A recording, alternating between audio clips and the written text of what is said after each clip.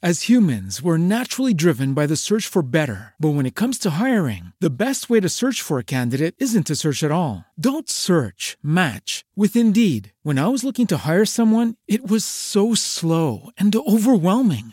I wish I had used Indeed. If you need to hire, you need Indeed. Indeed is your matching and hiring platform with over 350 million global monthly visitors, according to Indeed data, and a matching engine that helps you find quality candidates fast. Ditch the busy work. Use Indeed for scheduling, screening, and messaging so you can connect with candidates faster. And Indeed doesn't just help you hire faster. 93% of employers agree Indeed delivers the highest quality matches compared to other job sites, according to a recent Indeed survey. And listeners of this show will get a $75 sponsored job credit to get your jobs more visibility at Indeed.com/podcast. That's Indeed.com/podcast. Terms and conditions apply.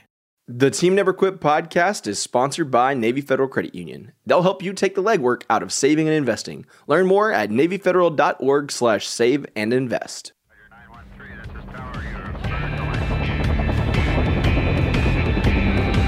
Team Never Quit. Team Never Quit. Team Never Quit Radio. All right, everybody, welcome back to the TNQ podcast. I'm your host, Marcus Luttrell. Every week, it's my job to fire you up, to ignite the legend inside of you, and to push you to your greatness. Join me every week as I take you into my briefing room with some of the most hard-charging people on the planet. They're going to show you how to embrace the suck of life, teach you the values of working your ass off, and charge through whatever life throws at you. This is the Team Never Quit podcast. So buckle up, Buttercup.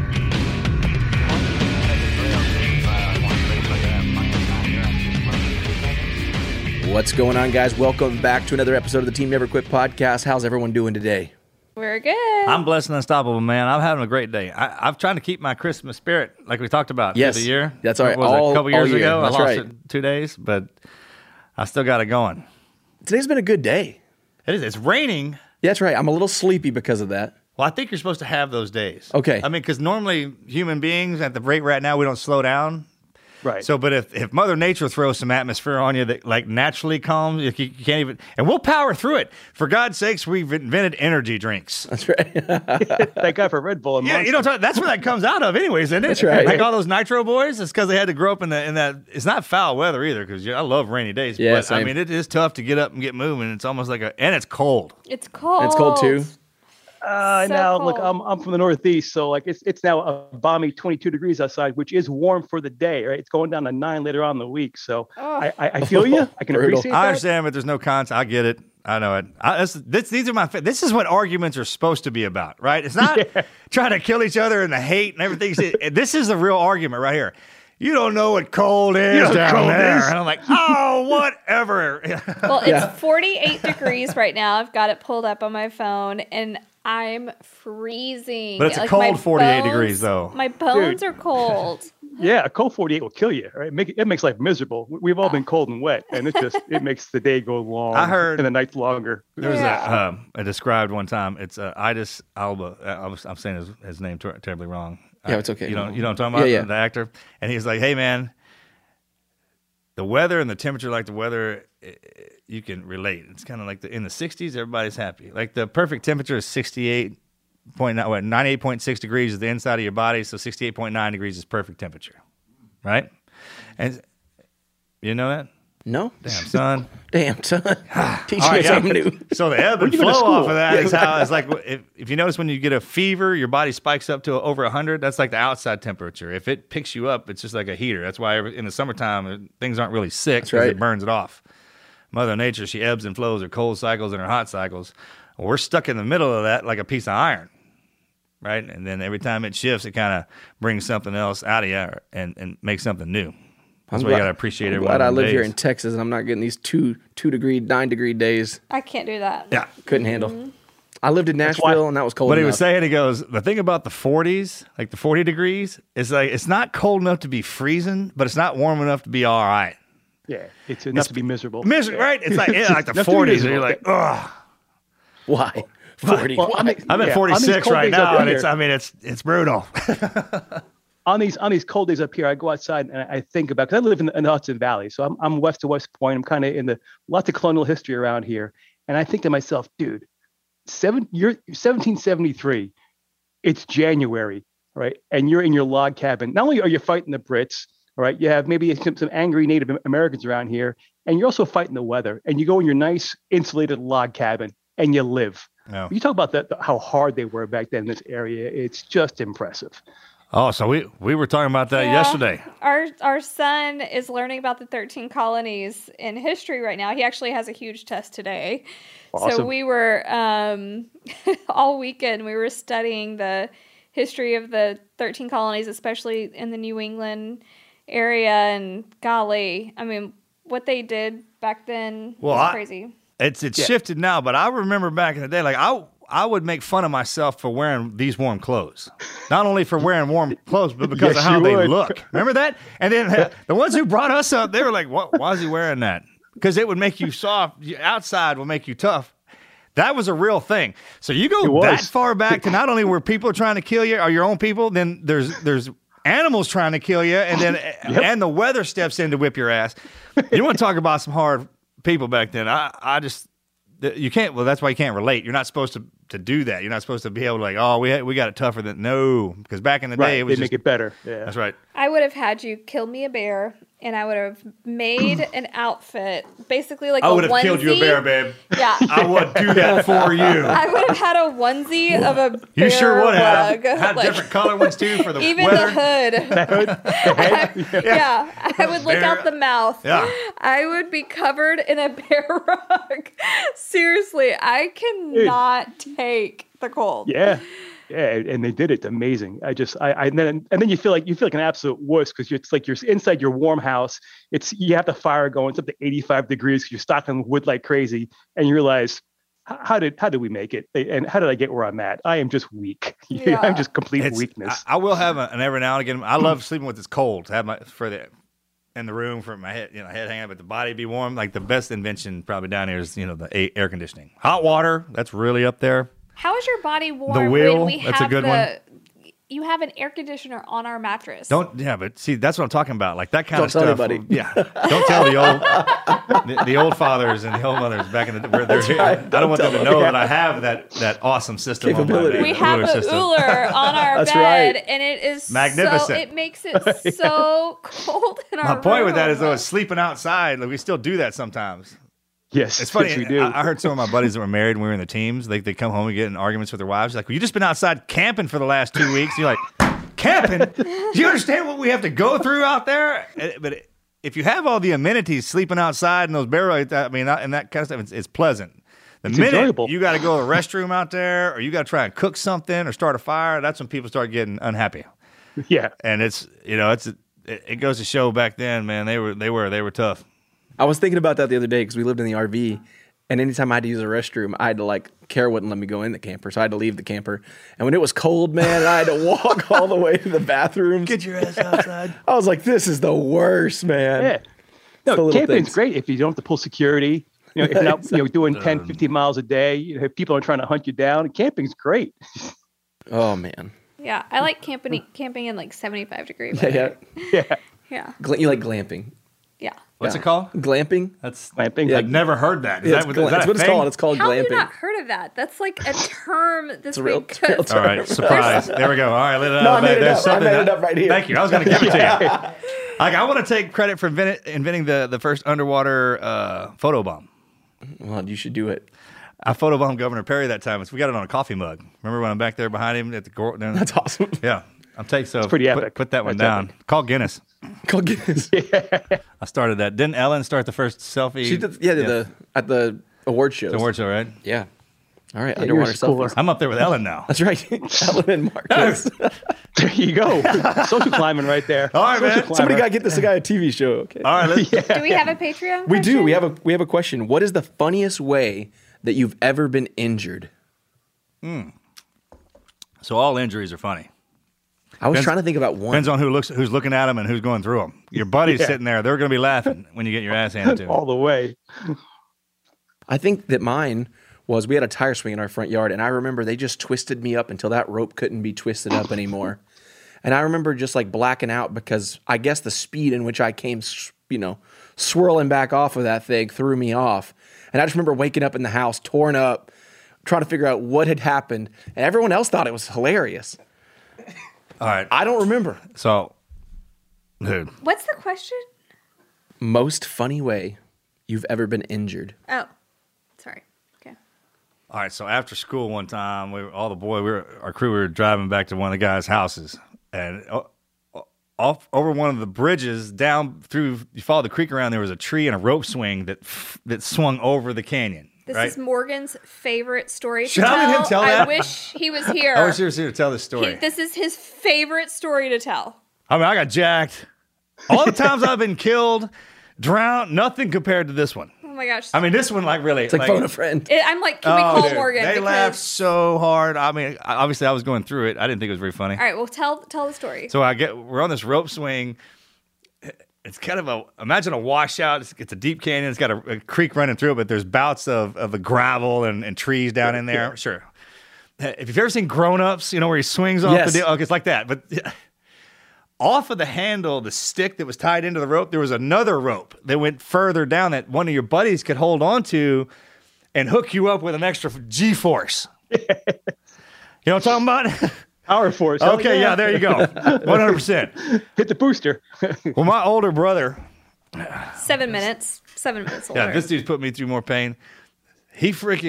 It got good to him, I guess, and he pulled that rope. And I mean, let me paint the picture for you. So I had like a J. Crew sweater on, Real pretty.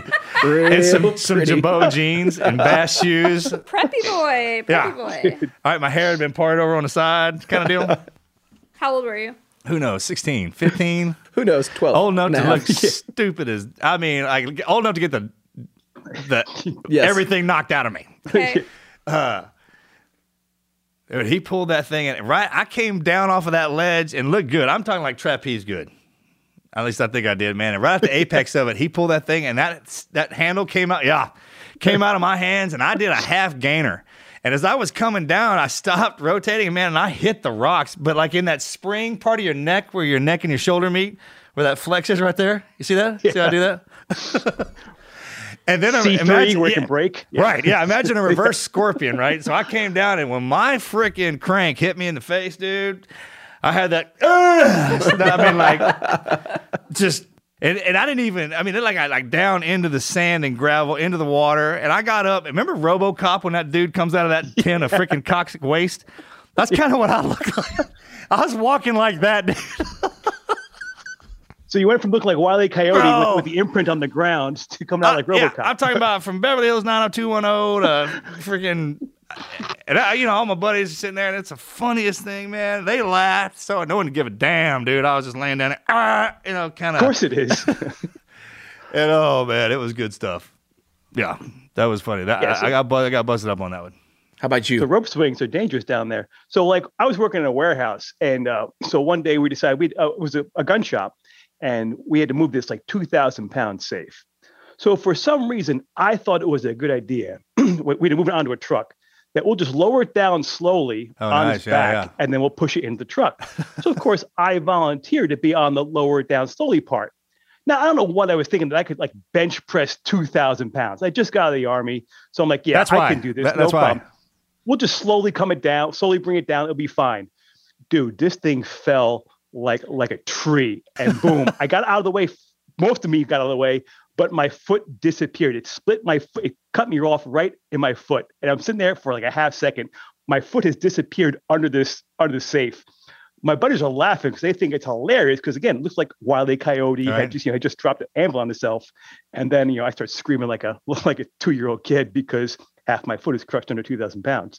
Oh. So, but it was just hilarious because they afterwards, like, what were you thinking, man? Like you were literally putting 2,000 pounds on your body and thinking you can hold it. I'm like, I'd do it again. I'd do it again, man. Like, hey, It's a great story. Pull my card. How long did it take to get that off? Dude, well, the 3 guys were there. They I was screaming so hard. I'm like, you better expletive. But it took about maybe 10 seconds. They were big, strong guys. Well, a lot stronger than me, apparently. So they got it off, and then, the foot swelled up. It was fine. It Oh happens. my gosh. That's awful. That's wild. Melanie, do you have anything? I have one thing. So Leslie and my dad and I and my dad's girlfriend, we went to Niagara Falls. This is great. I don't care where you go with it from here. Yes, It's we fine. went to Niagara Falls and we went to the Zac Brown band concert. But the day after, we wanted to go see we got on the boat and did the whole waterfall thing. And we were getting off, and I had popcorn in each. I don't know why, but I had popcorn. I'm holding it. I'm holding all the stuff. So I've got my arms full of popcorn and loose change because I had to pay in cash for the popcorn. I've got drinks. And I'm walking across the street, and Leslie and my dad and his girlfriend are on the other side of the street, and all these tour buses come and park right in front. And I've got to walk across the street around the bus to get to them. And when I'm walking, my foot goes straight into a pothole. And it twists, and I fall knees first and then chin first on the street in front of all the tour buses. And popcorn that. And all the popcorn, loose change, drinks, everything just fly everywhere. And all I'm thinking is did I break my knees? It hurt so bad. My knees hurt so bad. And everything, I'm embarrassed, obviously. I'm humiliated. And everyone was just laughing. They were just looking at me laughing. But Leslie and them couldn't see me because they were on the other side of the tour bus. Yeah. And I think one lady came and kind of helped me get up or whatever. And I walked over it, but nobody I knew saw it. But everybody in the tour bus was laughing at me. Yeah. So that was probably. That's all right. You'll never see them again anyway. Yeah, That's never right. see him again. Exactly. Never see All him good. again. But that was definitely an embarrassing moment. And Dude, people slipping. yeah. Oh yeah, just a good. I saw something on Instagram the other day. This old boy came walking out of a car. I mean, it looked legit. And he was freaking, he stepped on some ice. And That one. You know It what I'm talking about? Did you goes see forever. that? We need to find that dude because that guy would never, he didn't give it up. He was on ice for 2 minutes straight, dude. And Just then it got good to him, man. There. finally went down. That's a awesome. great video. Yeah. Well, great question from you guys. Hey, we've got a great guest in store, guys. We've got someone who was recommended by Commander Dave Sears, who's been a guest on our podcast back in the day. And I can't wait for this. Tommy O'Hare was an Army infantryman, a National Guard, and then spent 22 years as a New York police officer, kind of in the hood. Tommy, welcome to the show, man.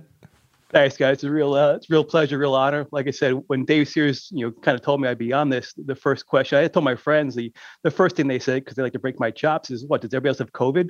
Is that why they're reaching out to you?" so I'm like, but that's the way it is. messed You up. got friends that they break your chops and they love you. What? What's the matter? What happened? Yeah, exactly. Did the A team give up? But yeah, Dave's a great guy. I worked a lot with him, and again, I do appreciate this. I appreciate what you do as well with the podcast and who you reach out to. Oh, well, man, Good everybody on the team, it's just, hey, it's set up just like that. So don't sell yourself short, man. Those our undercover operatives out in the field, we got a file on you. Yeah. It's only a matter of time before you made your way in here. Right. Dave's good like that. Give us a little background about who you are. Sure. I often tell people I am the American success story, all right, because I am the child of Irish immigrants who came to this country on a boat. All right, they left their country, and out of all the places they could have picked in the world, they picked this country here, and they came here on a boat, and they started working, and they never stopped.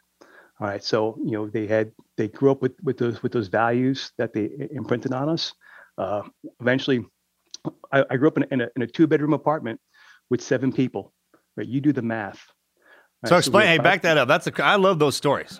Yeah. Like old New Yeah. York story. I mean, I really dig those. The 5 boroughs, why that's the oldest city, how that's look, man, from down where we're from, before I got a chance to really become a part of y'all and had to really experience New York, it's like what you see on TV. It's a freaking mystery. Every Italian person's a gangster. Every cop is tough and badass. Every dude on Wall Street makes $1 billion. It's that kind of thing, man. If it comes out of there like that any other way, it's confusing to us. It is. I'm serious. So when you get somebody who grows up in it and then patrols it, because I found this out, I'll tell you something. No one knows that city like those police, like y'all do. The firefighters, I mean, the one who patrol it. And when I say that, you can't even really appreciate. You watch them do that. I know they're going through a war right now, but damn, dude. Seat on the greatest show on earth. Oh yeah. So, what year did your family come over? So they came over like 1954. Oh wow! So they came over. My mom came over on the Stockholm, which is sort of famous because as it was leaving New York after it dropped her off, it ran into the Lusitania. That's right. And sank. To the day she died, she never went back on the water.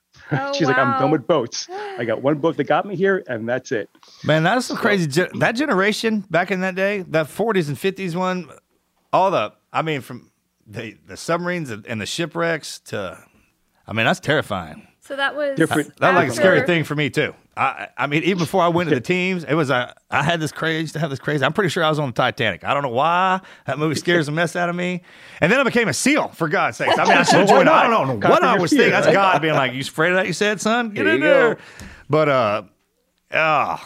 dude, yeah. Did they come in on Ellis Island? Did they come in through Ellis Island? No. Ellis Island was closed, but she often tells a story of, so she was at the very bottom stewardship, bottom bunk, cheapest boat over, and her roommate woke her up the morning that they sailed into New York Harbor, and she's like, "Come on, Mary, come upstairs, we're here," and she tells that story of sailing into New York Harbor, and seeing the Statue of Liberty, knowing that, and she was maybe 17 at the time, 17 years old, left her family, who she thought she'd never see again, because back then you didn't go back home. Right. Like you left, it was called an American wake for a reason. They actually gave you a wake because they thought they'd never see you again. Yeah. Oh, wow. So she sailed into New York Harbor as a young girl of 17, 18 years old with the whole life ahead of her. She had an aunt in New York, and then, she started her life. What made her want to come over in 1954? That's after World War II. So there's something about right.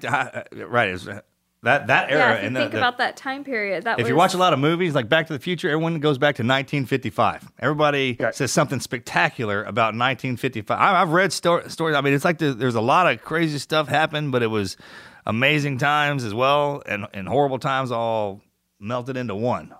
Right. They just come out of World War II. So she was a young child during World War II, her and my dad.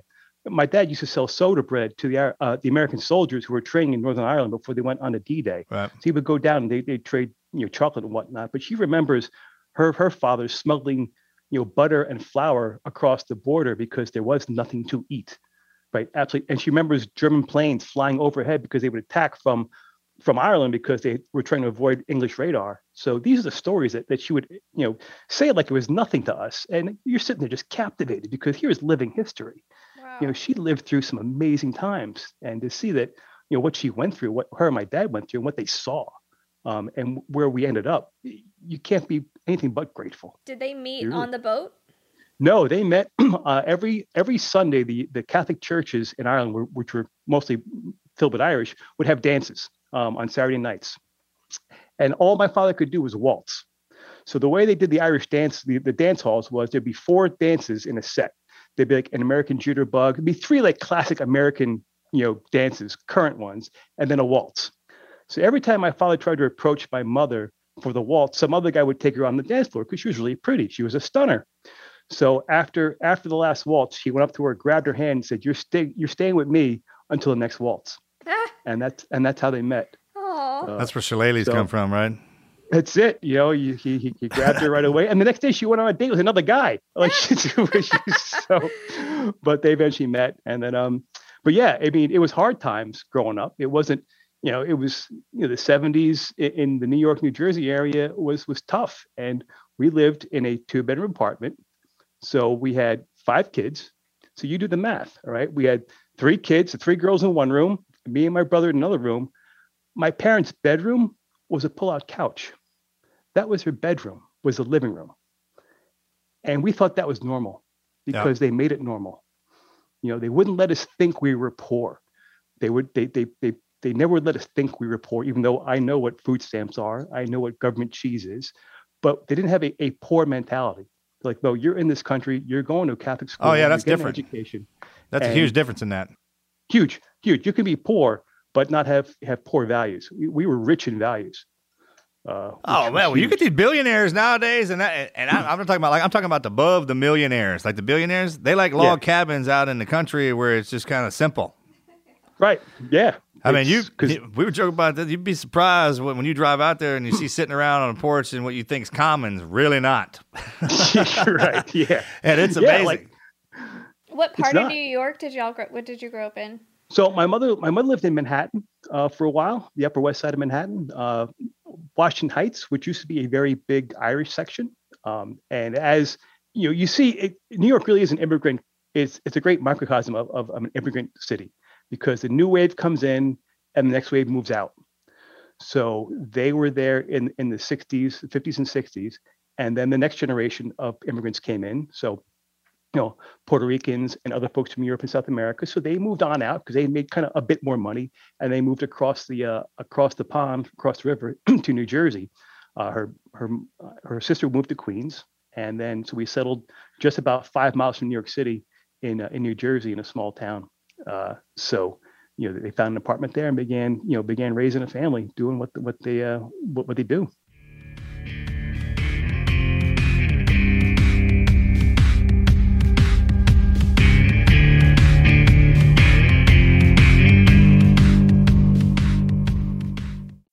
As humans, we're naturally driven by the search for better. But when it comes to hiring, the best way to search for a candidate isn't to search at all. Don't search, match with Indeed. When I was looking to hire someone, it was so slow and overwhelming. I wish I had used Indeed. If you need to hire, you need Indeed. Indeed is your matching and hiring platform with over 350 million global monthly visitors, according to Indeed data, and a matching engine that helps you find quality candidates fast. Ditch the busy work. Use Indeed for scheduling, screening, and messaging so you can connect with candidates faster. And Indeed doesn't just help you hire faster. 93% of employers agree Indeed delivers the highest quality matches compared to other job sites, according to a recent Indeed survey. And listeners of this show will get a $75 sponsored job credit to get your jobs more visibility at Indeed.com/podcast. That's Indeed.com/podcast. Terms and conditions apply.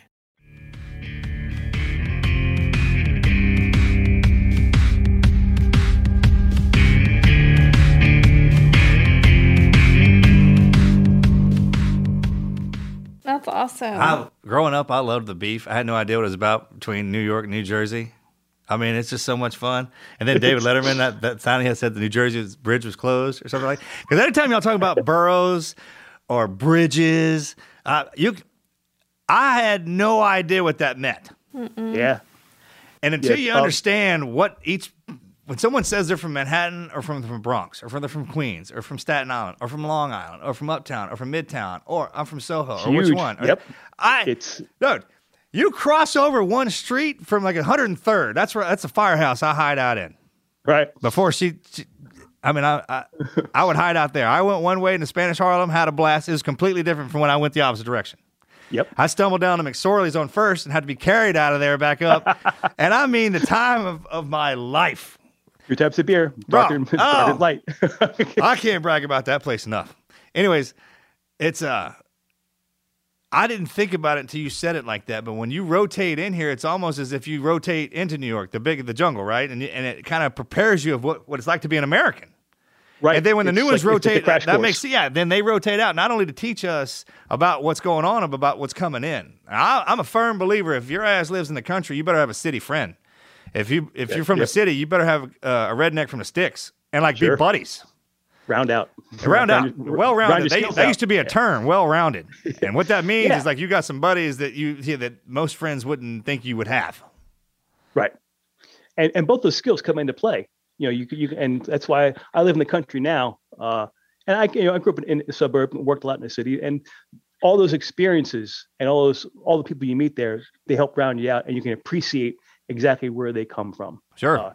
And then seeing the metamorphosis of this city. Because when I was growing up, all the bodegas, all the grocery shops, they're called bodegas, were owned by Puerto Ricans. They came in, they worked hard, they started a small business, and that was their business. Well, the American dream, they made their money, they sent their kids to school. Right? The kids weren't going to go run the bodega. The kids were going to run businesses. They're going to be bankers and lawyers. Right. So when they moved on, the next immigrant wave came in and took over the bodegas. Right now, they're mostly run by Yemenis, Iraqi, Kurdish, in the Bronx and Brooklyn. So you can see it. It's the American dream over and over. Yeah, it keeps again. rotating. And it's actually, and when it comes to the police officers up there, you actually live in a city full of cops. Yeah. And not the other way around. You know what I'm talking about? I mean, it's kind of what jungle you want to live in. Up there, y'all put the animals in cages and live, and they stack up the people like anthill mounds. Out here, the animals still live in the forest. Right. Like you walk outside and get your ass eaten up by a cat, lion, or something. There's all kinds of stuff patrolling around out here. Oh my gosh. And then the cities are set up like that. When you walk into a place, I hear people say, well, man, it's a dangerous place. I'm like, well, is there more than 2 people living in there? Is there women living in there? Then it's not dangerous. It's just if you're not supposed to be in there, you ain't supposed to be in there. And that's a thing, man. That just is. Folks it's like on when the you block. Yeah, when you walk up into somebody's block, if you're not from there, man, you got to let them see you. Yeah. You Right? stand out. It's a real thing. And once and for people, the streets don't get softer, they get harder.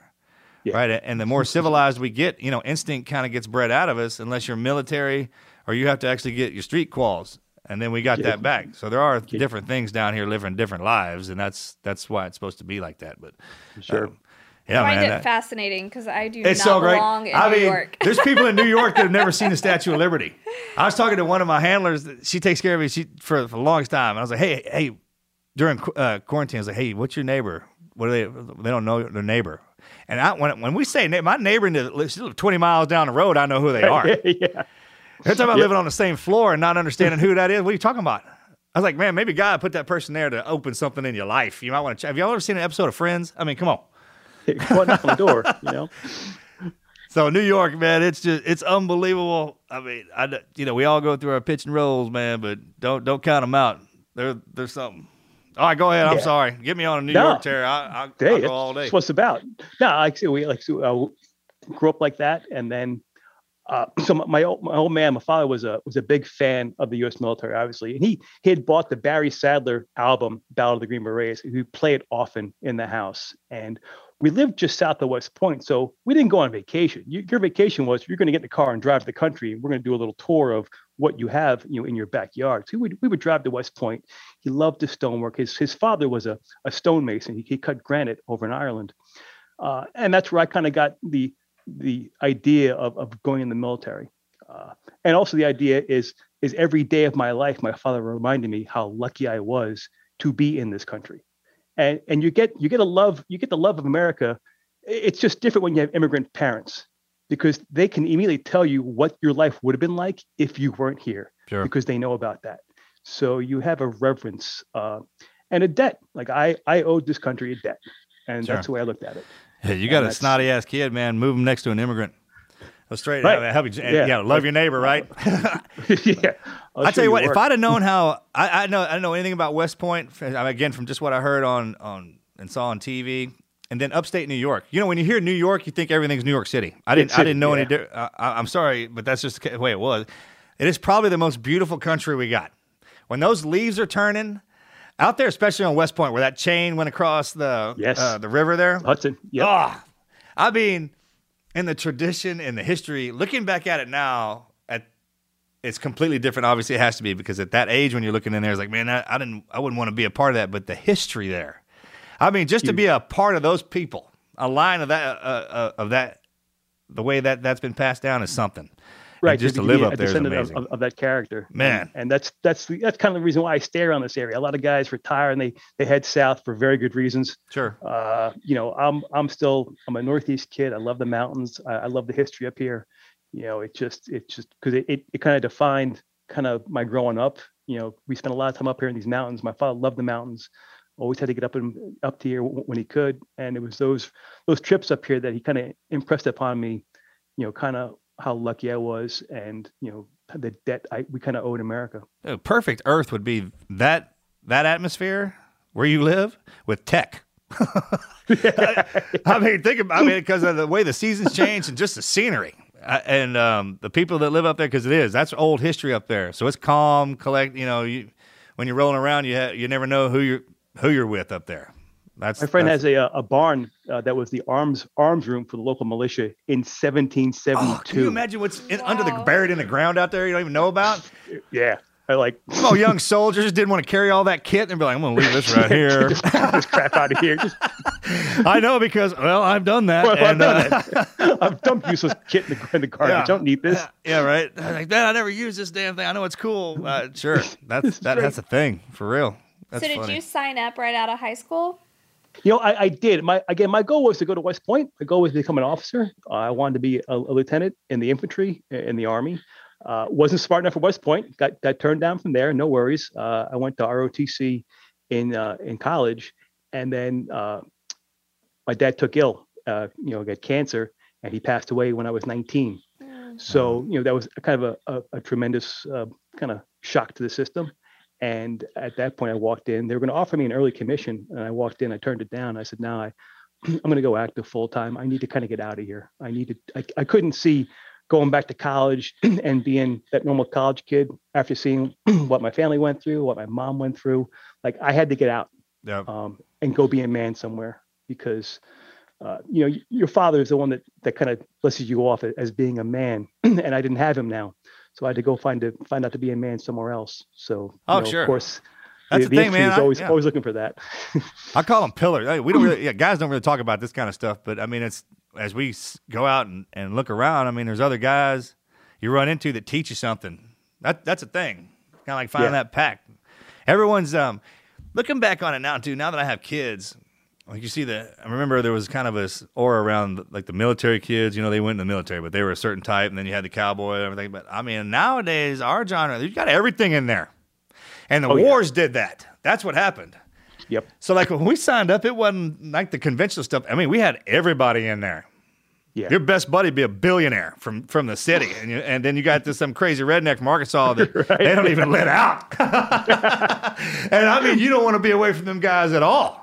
Breaking case of war. Well, that's right. Them guys. I mean, we got them. I tell people, it's like, man, you ain't got to worry about me. You need to worry about them guys that care about me.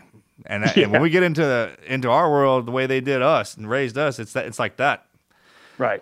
Like we got them tech wizards and guys in Anonymous. Them some of our boys too. I mean, it's all across the board, and it's something.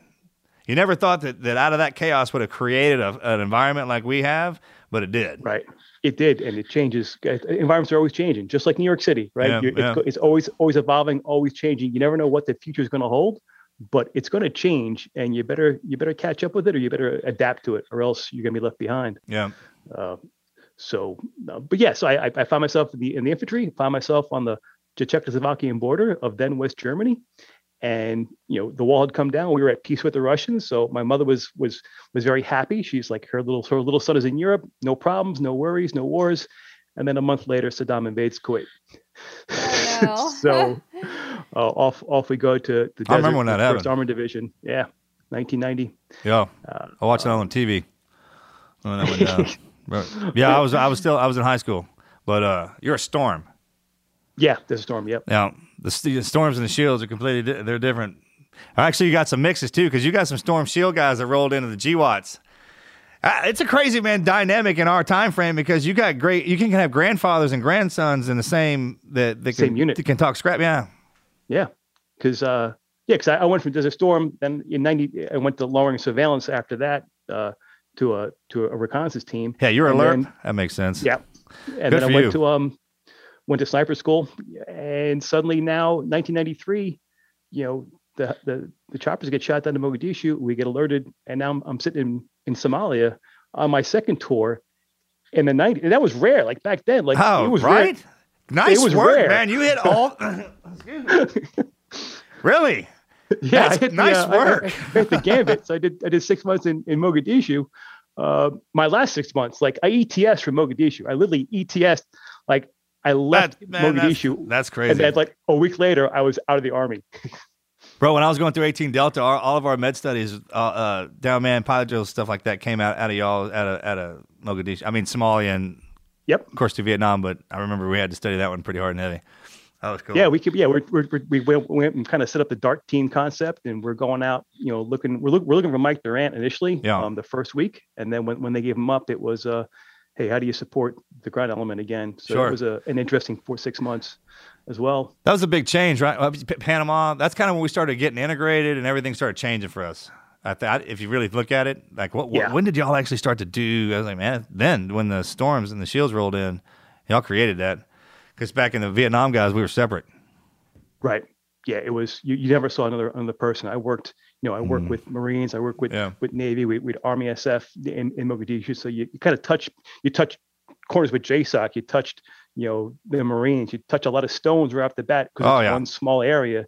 And that started, hey, we can make this work. Isn't that cool? It's like being in a family with all your cousins running around. Yeah, Because our skins are different. Yeah, your uniforms are different, like different colors, and you got and the tactics are the same, but they're different, right? They're dissimilar. Is that the word we would use? Dissimilar. Yeah, good enough. Is that a word? Well, it was for us. We would come up with the most. I was like, "What is that?" I don't know. Let's make something up. Dissimilar. That's cool. Yeah, same but different.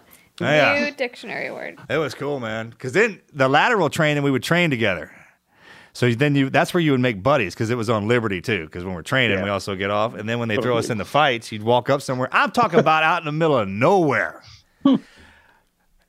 Go to nowhere and take a left like where we live and then keep going like that kind of nowhere. And then you run into a buddy.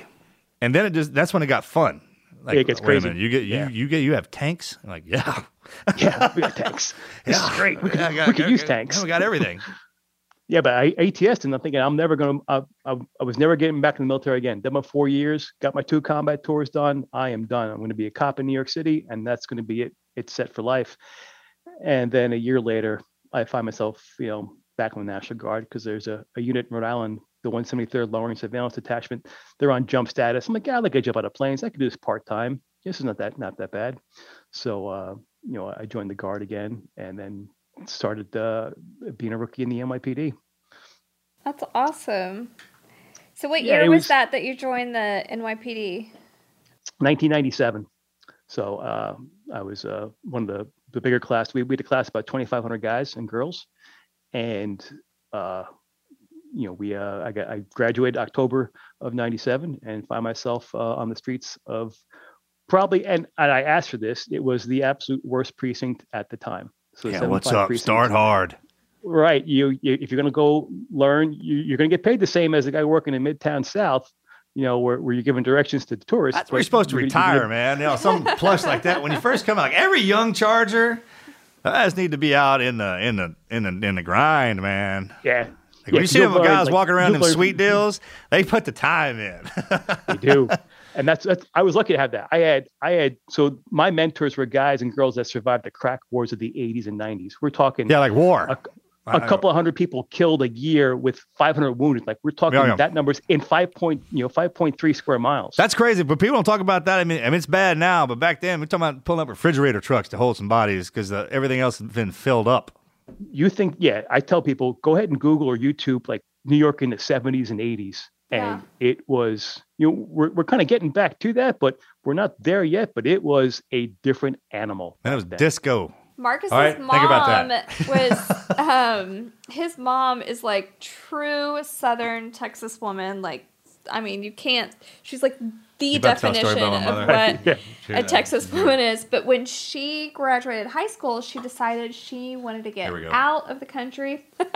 I'm not going to go out of the country. She went to New York. It PG. Out of the country.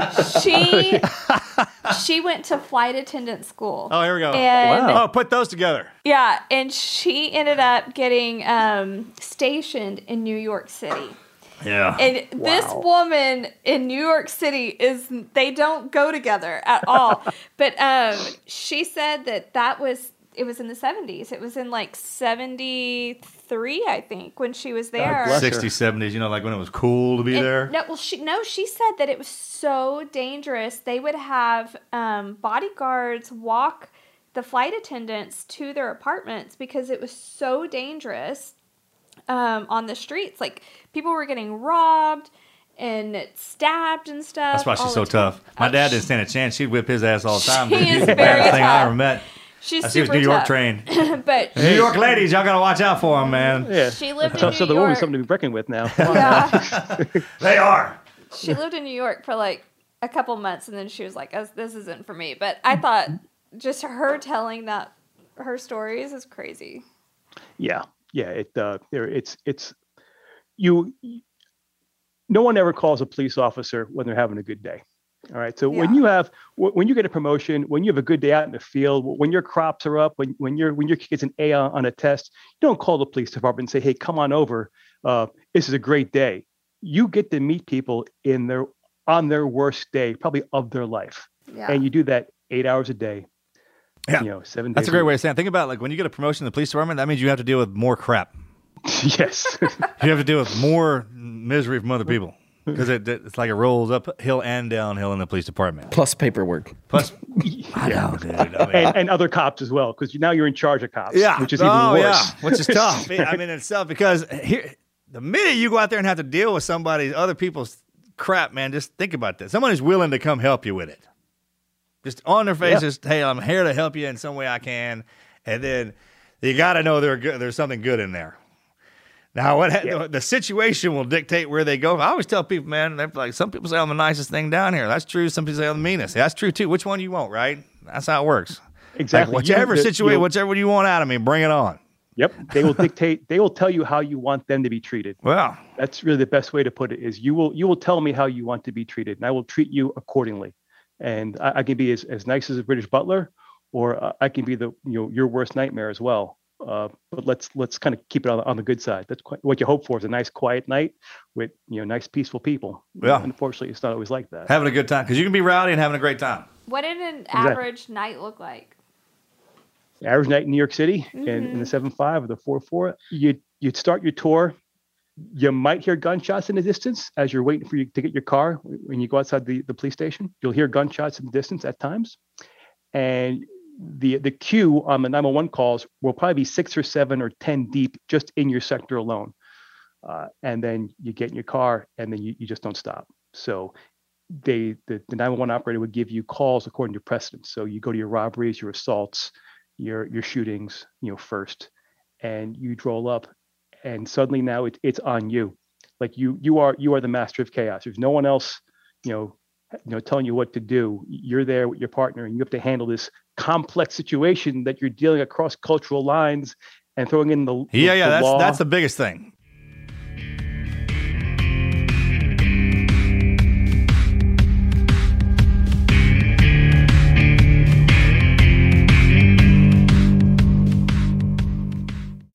As humans, we're naturally driven by the search for better. But when it comes to hiring, the best way to search for a candidate isn't to search at all. Don't search, match with Indeed. When I was looking to hire someone, it was so slow and overwhelming. I wish I had used Indeed. If you need to hire, you need Indeed. Indeed is your matching and hiring platform with over 350 million global monthly visitors, according to Indeed data, and a matching engine that helps you find quality candidates fast. Ditch the busy work. Use Indeed for scheduling, screening, and messaging so you can connect with candidates faster. And Indeed doesn't just help you hire faster. 93% of employers agree Indeed delivers the highest quality matches compared to other job sites, according to a recent Indeed survey. And listeners of this show will get a $75 sponsored job credit to get your jobs more visibility at Indeed.com/podcast. That's Indeed.com/podcast. Terms and conditions apply.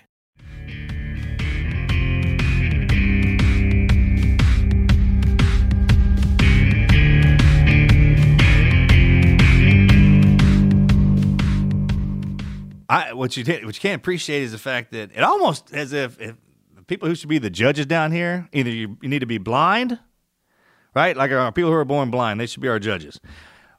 Or you have to be a police officer for a long time because not only you have to speak different languages and understand different slangs and cultures inside that language. That's the thing.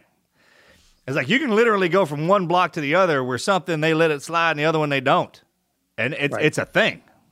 Or how to treat you treat everyone the same with respect, but you have to kind of look for the cues. Correct. Right. Because some people get upset when they're like profanity. Like there's some people that every other word they use, and I mean motivational speakers. Yeah. Every other word they use is a mother this or that and the other, and there's some people that they can't handle that. The minute you say they'll get scared, it's like a bark. Right. And it's probably because they got brought up when someone used that on them, it was for discipline. But then there's some people who use that just for slang. And that in its, if you don't understand that whole point, it's like sending a 19 to 20-year-old to deal with some 40-year-old or late 30-year-olds in a problem. Right.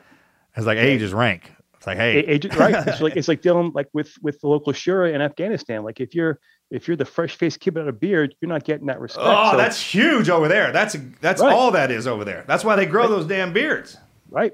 It's same thing, same thing in the streets. I'll walk in as I got older, I'd walk in and I could kind of empathize with the fella sitting there. Like, hey, look, I get it, man. I get it.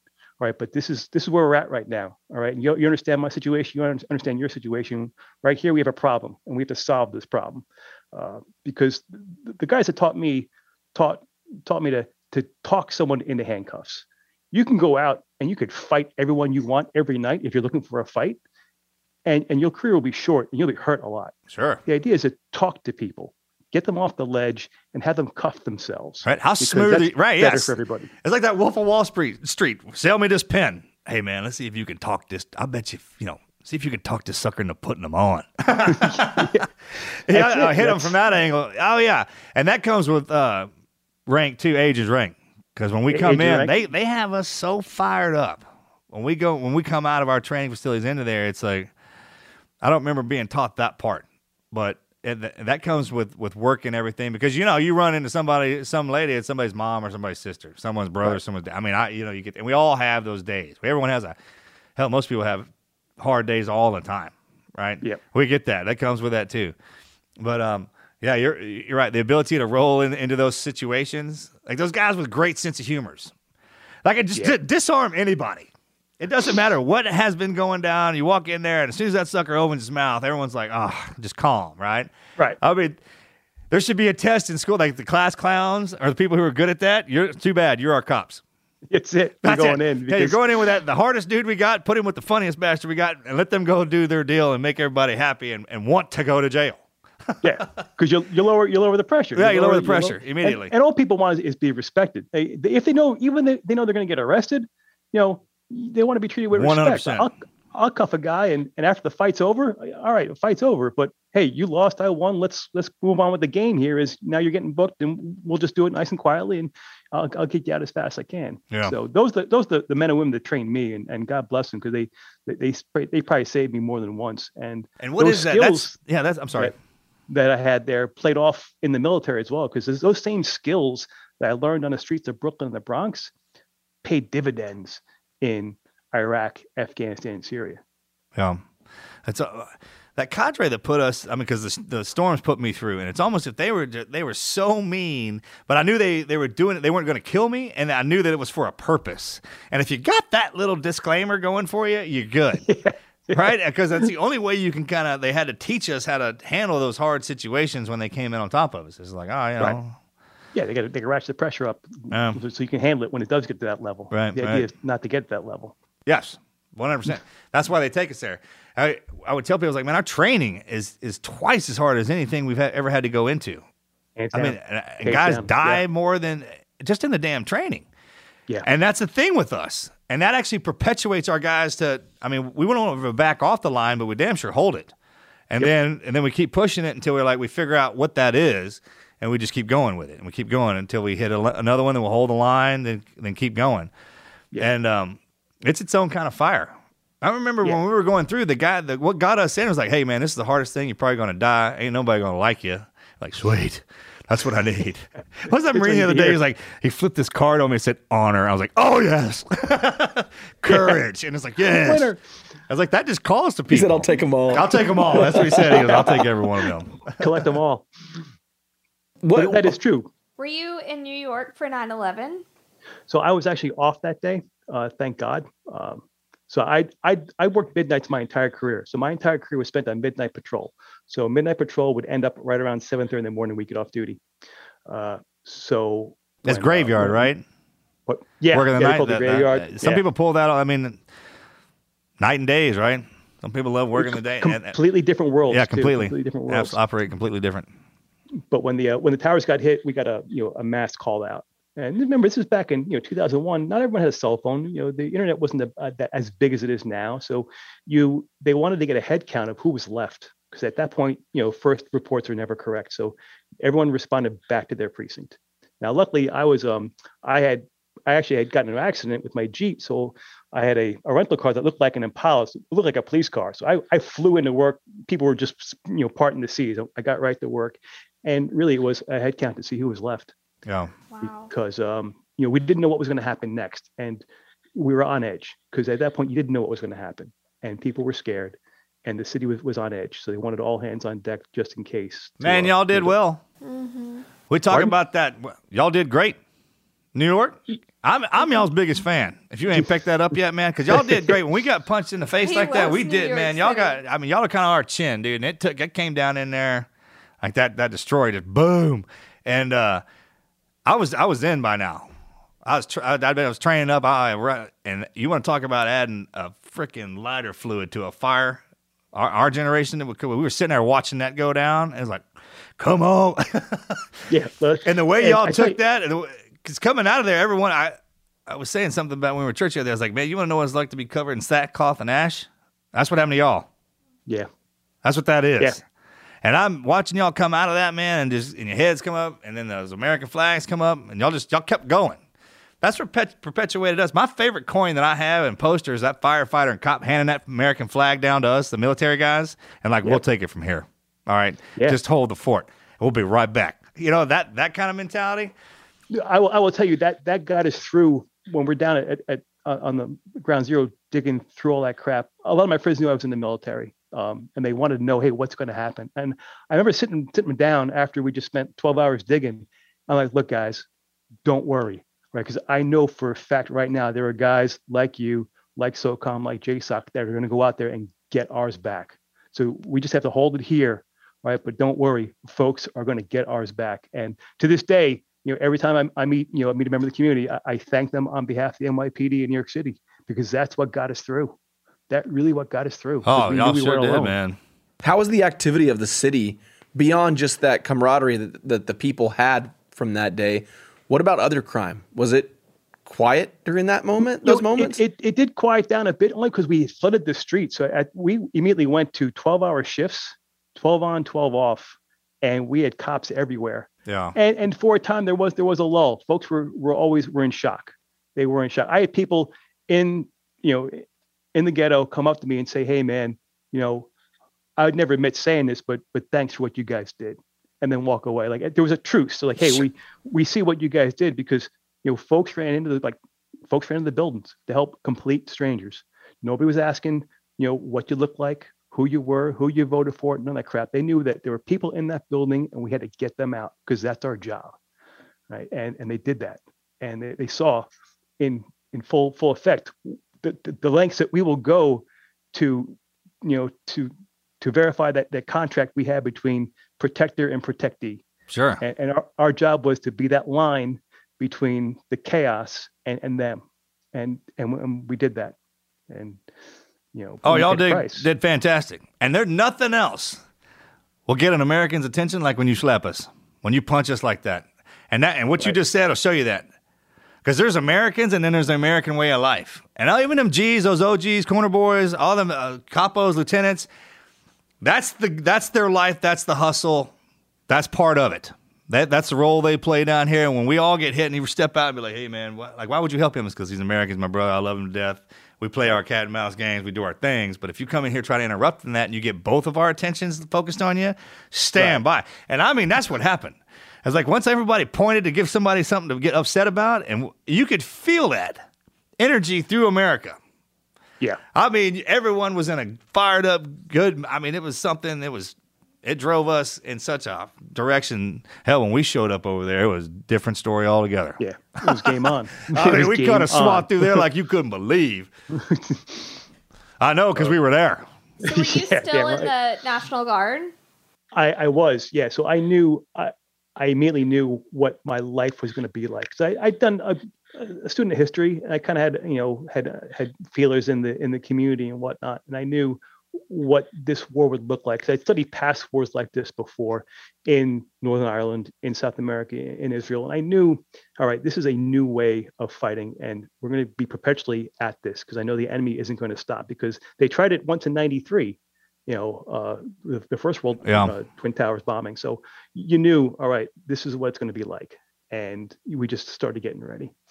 And that's so I knew that the call was going to come, and my unit initially didn't get the call up immediately for the invasion into Iraq. So I volunteered. A bunch of us had volunteered to go with an MP unit that needed a lot of help. So that started a bunch of tours over there, leaving the NYPD, then heading back out and bringing a bit of anger, a bit of revenge, but also the skills needed to kind of go over there and solve the problems they gave us. Wow. They killed some of our women. Mm-hmm. That's all I needed. Yeah, that's it. I didn't know much about New York besides but when the women started falling down, I was like, okay, you want to get all of our attention, start doing some stuff like that. Yeah, I remember that. Sure. No, we spent some long days down Ground Zero, and you see that, and you see it, and I'd seen it before. I'd seen it before in Kuwait. I'd seen it before in Mogadishu, the chaos and the absolute destruction. But here it was in my hometown. Like it was now real, very real, and the shock that was on us was quite a bit. New York was in a state of shock for quite some time. Yeah. We put up a good front, but we were probably one hit away from crumbling. Like thank God, nothing else happened because people were in just an absolute state of shock. Well, that's what Texas is for. Man, y'all got hit like that, man. We're down here in the shoulders. I'm like, get your ass back up. Come on. Republic thereof. There you go. What are you talking about? We ain't going to let y'all go down? Man, y'all got to get through us before that happens. It's so awesome. What? Yeah, man. It was awesome to see how all the New Yorkers responded with patriotism, and that just caught like wildfire throughout the whole U.S. I mean, everybody had their flags out and doing everything they could to just promote their patriotism and love of country. The level of support was unimaginable. I now realize, people wonder how could the pyramids be built by humans, and seeing what happened down at Ground Zero was very evident because you could have walked down there naked, and within 5 minutes you had coveralls, you had a helmet, you had a bucket, you had shovels, you had food. It just anything that could happen, and we moved tons and tons and tons of debris by hand. Just by buckets, looking for folks. And that's after we got hit. Mm-hmm. That's not after a victory. Mm-hmm. No. Like, you know, talking about this, working like that after we got hit. And the thing about it was like all the rest of us stayed back because we didn't know what was going on. If we all wanted, you talk about pyramid, ain't nothing to build if we all want to do it. Right. There was a tower back in the day we think we might have built, got smacked down as too. Like if we all working together, like instead of pissing off and going at it with the Russians, if we, you notice when we're friends, like we build rocket ships and like we got, yeah. I mean, the things that we do when we're working together is far more constructive than when we're fighting each other, for sure. Yeah. And there was no organization. It was self-organized. That's right. There was no head of Ground Zero. You went down there after your tour. It's like when you're helping. That's different. Yeah. And then you jumped online, you started moving buckets. So you're looking for friends too. You're like, hey, is so-and-so still alive? That was great. If you met a friend you thought that was dead, it was like a brand new day. Oh, like thank God you're alive. I couldn't even imagine that. We still didn't know. There wasn't cell phones back then, or there was. No. It's kind of a weird time, man. It was in that transition with no tech, new and light tech. It wasn't even good tech. It was just. I didn't have a cell phone yet. The documentaries they play nowadays from the different camera views that did show up, man. That's something. Mm-hmm. And obviously the sentiment now has changed a lot with the public and first responders and the relationship. You know, it's not what it was, 20 years ago. What kind of advice do you have for the future generation of first responders, new police officers, new firefighters, that kind of thing? Sure. Like I say, it's tough, but we've been here before, and I try and put it in perspective. We're kind of in a dark period now as well. But you know what? We take the talk about the 70s. We're kind of back in the 70s right now. We're coming out of a long war that was somewhat unpopular, maybe. All right. So we're coming out of that long war. We have problems economically. We have problems socially. We've been here before. Right. It was called the 60s and 70s and early 80s. Right. We had Russia knocking on the door on Eastern Europe. We had South America and Central America on fire, Nicaragua, El Salvador, those areas. Police officers were getting shot in New York City, targeted. So we've been here before. And what got us out of that morass was going back to the principles of what made this country great. And I think you're seeing that now, right? Because people are being absolutely. called out finally. Yeah, 100%. So the ship turns. It turns slowly, but it's going to turn. So I tell these younger cops and whatnot, you know what? You got to hold that line, man, because it's tough. Right now, it's in New York City. We just had 2 cops shot a couple of days ago. One was killed. One's fighting for his life right now. We've had 5 officers shot in New York City in January. Yeah, we've been watching that. We just had one in Houston. Yeah, praying for y'all, Yeah, Yeah. we had a officer shot in Houston Texas. yesterday. In Houston, Harris County Sheriff, I think. Yeah, precinct 5 or 7. Yeah. Yeah. Man, we know it's kind of, we all have our wars that we're going through. I mean, that's cops sign up to be in that situation. Man, they brought back train robberies in California. Can you believe it? I mean, how great is that? They brought back train robberies. I just saw that. So when you sign up to be the police, the hard times, that's the ones that brings the real police. I mean, after 9/11, this isn't a shot, man, but with the days when you guys went through that afterwards, when everyone was coming in, there was that when she was talking about, was there a flow after that? It was. Yeah. And that flow, then it'll shift back to the streets. America, man, we wave like the flag. We do. It's a pendulum back Absolutely. and forth. Right now, we're on if you don't like end. the times, wait, they'll change. If you like them, wait, they'll change. They will. But you got to tell them you're it. Like literally, you're it. You are that final line that's protecting folks. Right. Without you guys, doing that, it really is. We've seen chaos come back to homes and families and neighborhoods, and we don't want that. Neither do the people. Sure. So you try and tell them, keep your head down. Hope's never a method or a strategy, but keep your head down, look after your partner, do the right thing, and times will change hopefully once. But you're that line, because without you, then the barbarians are at the gate and they come through the gate. Yeah. Yeah. But I tell you, I was more stressed working midnight shift in the South Bronx than I was overseas during like a 3-day reconnaissance set, like 10 miles from Al Qaeda camp. When I would come back from tours of duty, I actually felt more stressed in the city than I did in Iraq, Afghanistan, Syria, or whatnot, because it was just a different mindset. You had more freedom over there. You had more responsibility, and you had less pressure from the politics and whatnot. So, well, that's our countrymen over here.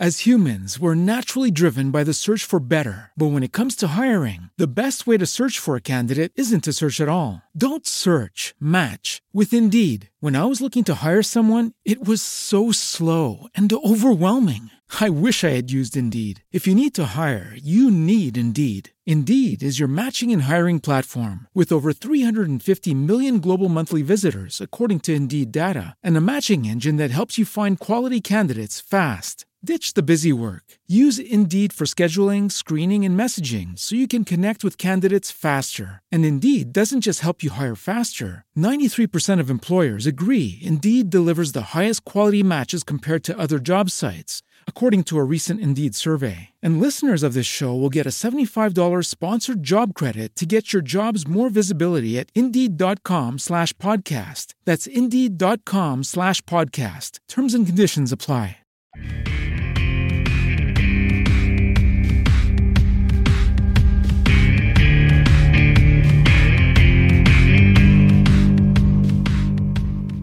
right. Like we said, it's the game. Like ultimately, like, hey, I don't want to.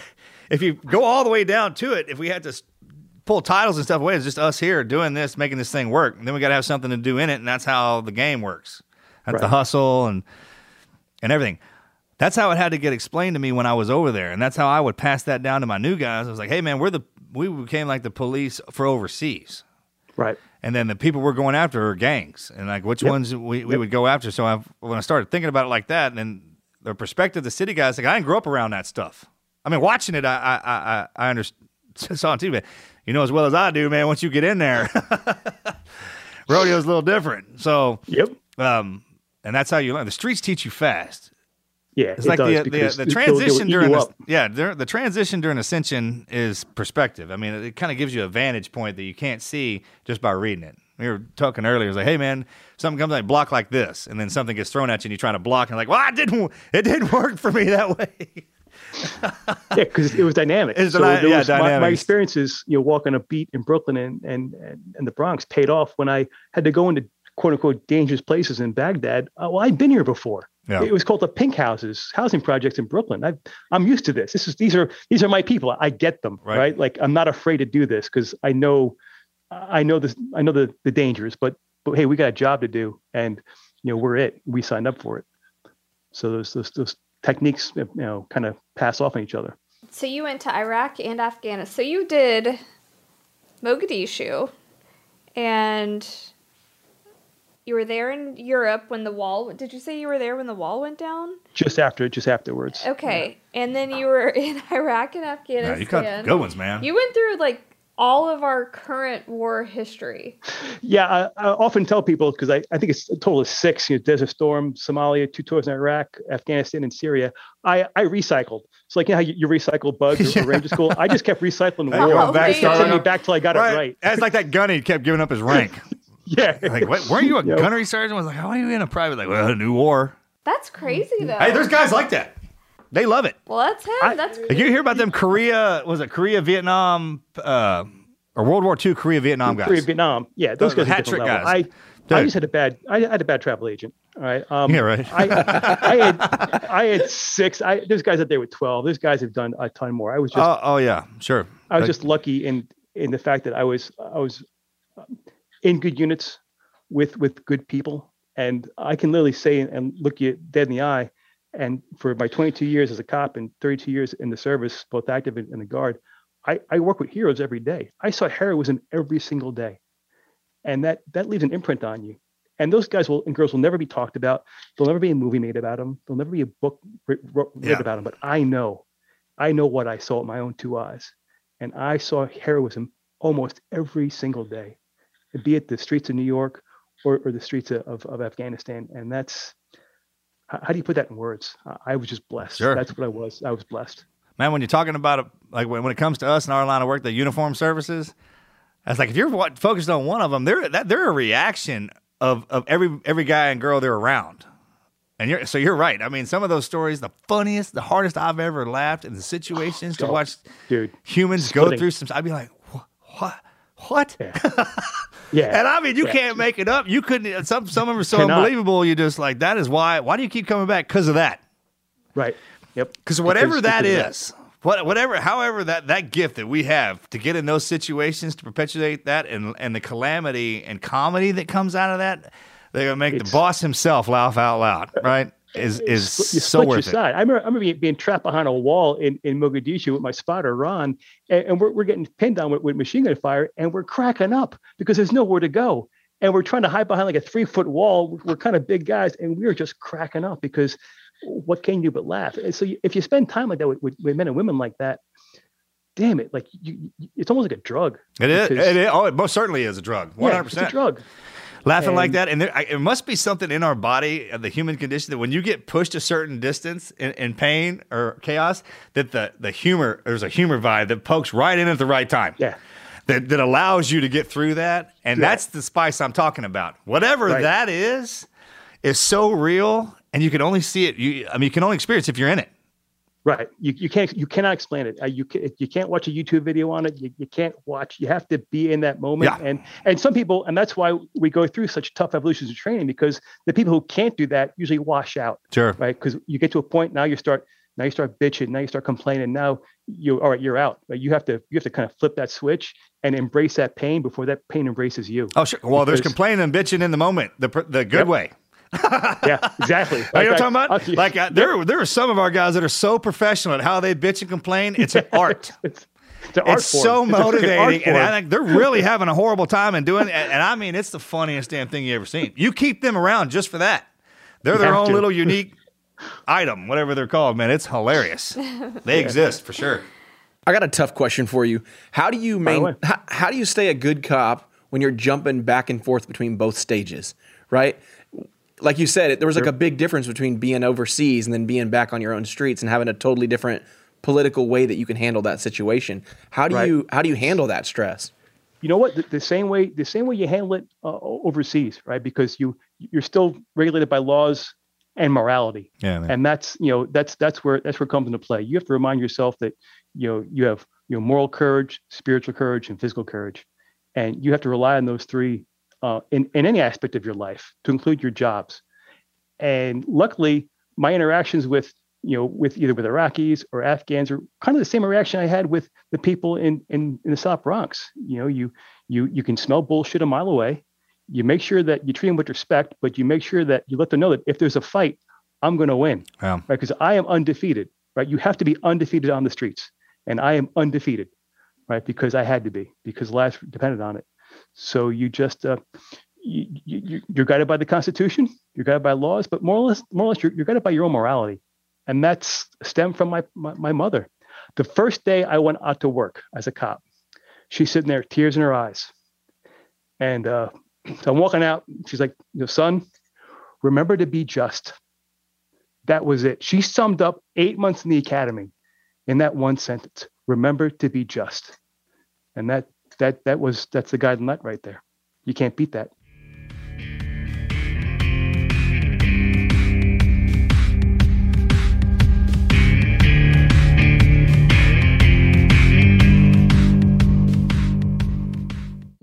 As humans, we're naturally driven by the search for better. But when it comes to hiring, the best way to search for a candidate isn't to search at all. Don't search, match with Indeed. When I was looking to hire someone, it was so slow and overwhelming.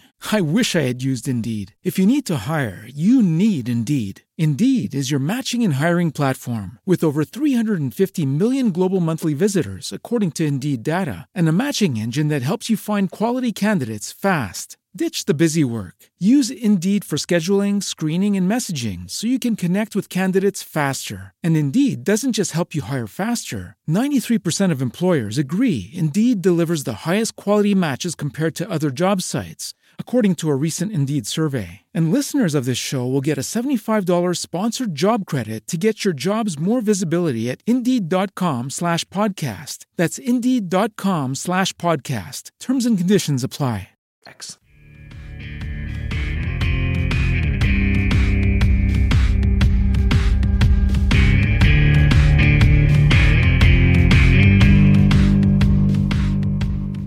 I mean, there's the code. There's morality, like laws are the collective morality of all of our people. That's what you have to follow. And then there's the military code that we have to follow. And then there's a street code that each individual neighborhood follows. Right. Oh, there's lots of gray lines. Like man. There's all we through push the gray lines all the time. That's like, where the gray man. Yeah, the gray man, for sure. And when somebody steps out of that car that's badder than you, you will settle down.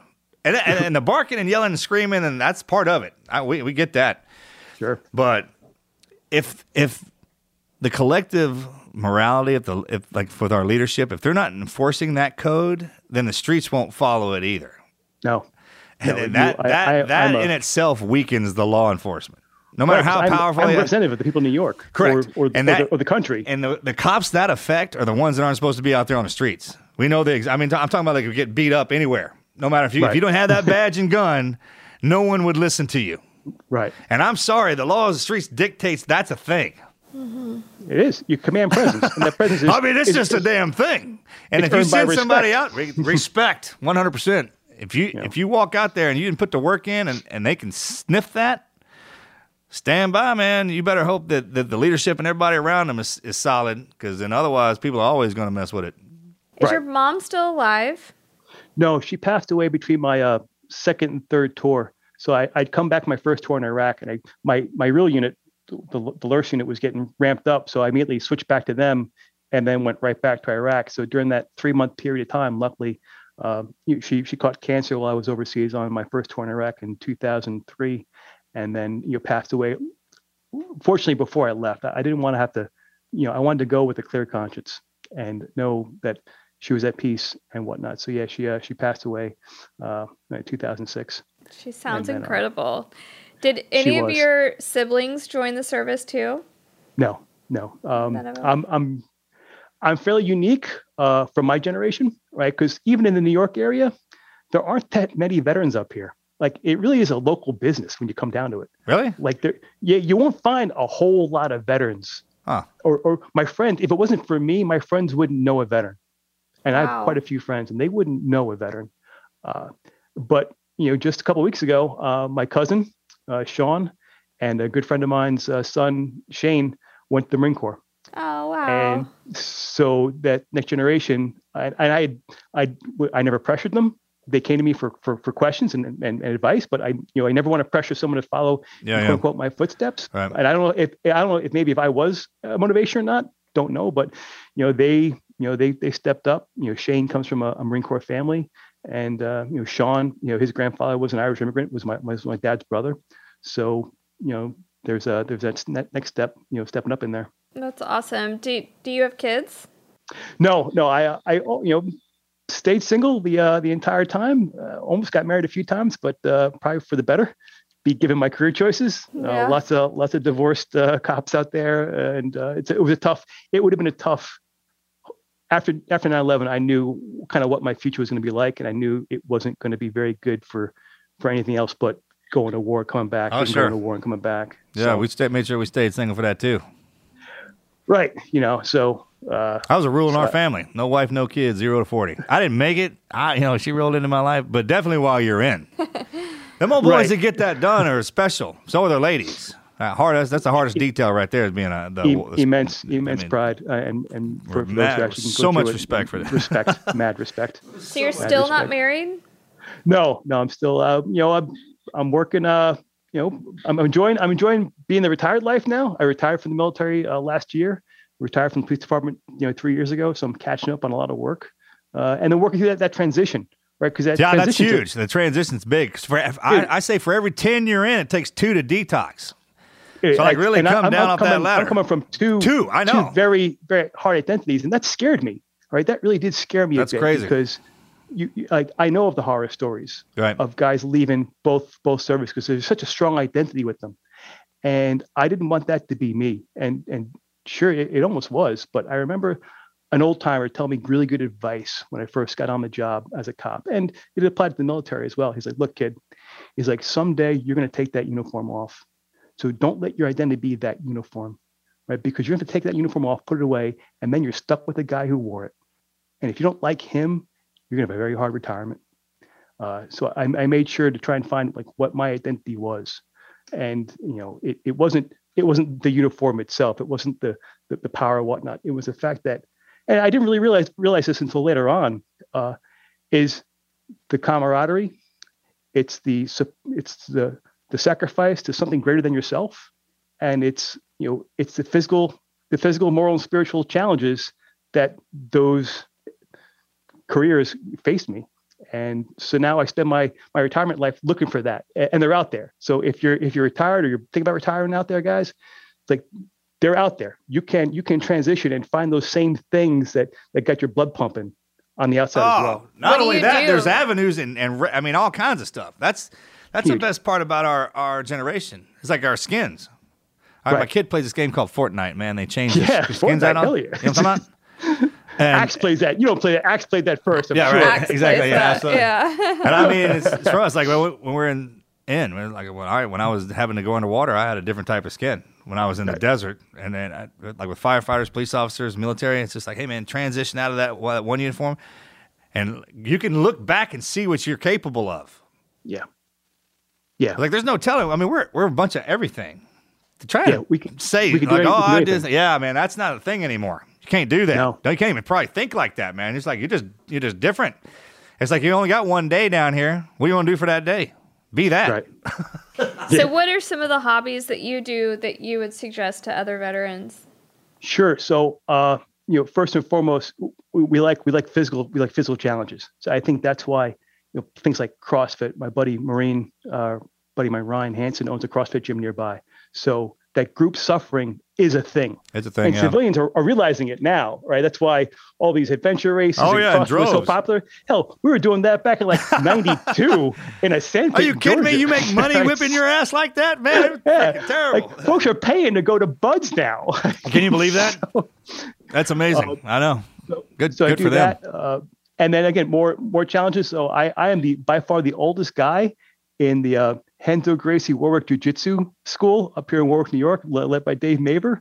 I walk in at 50 years old, and I'm rolling with kids literally half my age, and I get my ass handed to me every single day by kids half my age. Oh, that's humbling. Yeah, that happened to me. 17-year-old purple belt turned me inside out one time. I'll never forget it. I got 17-year-old blue belts are tearing me up. They're terrible. But Those purple belt 17-year-olds. Them dudes, if that combo walks on a mat with you, walk off. She's gonna tear you up. But again, it's that challenge because what right do I have to complain? Like, I have both my legs. I'm alive, and I've been blessed and lucky throughout my entire career. So yeah, stepping on the mat is a victory for me, just right there and then, because I am blessed enough to be able to do this when I know for a fact I got friends out there that can't do it and friends out there that aren't around anymore to do it. So it's up to me to continue doing this. And that's what gets me up those stairs, is gets me on the mat, that gets me sweating, because pain means I'm still alive. Oh yeah. And that's huge, because that's part of my identity. Was I was always in pain in the military. 80-pound rucks, night jumps, long movements. Pain was an identity. Can you believe that? And I look back at some of the stuff they put us through. I was like, that's torture, right? I mean, leaving us underwater that long. You think that's funny? I didn't think that's funny now. That's funny. I mean, it's cool back then. I went to school, and they told me I had to punch me face, and they proved it. Right? Like, wait a minute, this is a thing, and you're like, it sure is, man. Oh, it's so good. But the thing about it coming out, it's like not what you, because you have all the skills. Yeah. That's the coolest part with the uniform. You just take that off, and it's actually for every uniform. You pass it down, somebody else gets to put their name on it, and our camouflage denotes when we went through, like our skin tone. Like if you see a camo pattern, you know who they are. It's great.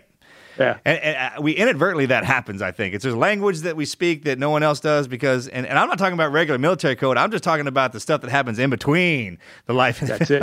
That's it. It's that's so great. On TV. Yeah, it's so great.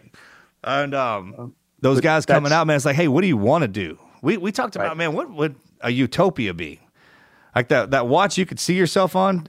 Yeah. Like that was futuristic. I never even had one of those. Right? That phone right there, you could touch a picture and it shows up. So we're living in our fantasy world. It's crazy. Yeah, we've and as veterans, plus the last 20 years, we've been forced to adapt so quickly to such an ever-changing environment, so dynamic on the battlefield that, nothing to take away from World War II or those other wars, but it was fairly linear and fairly like, hey, get to Berlin and you're going to win.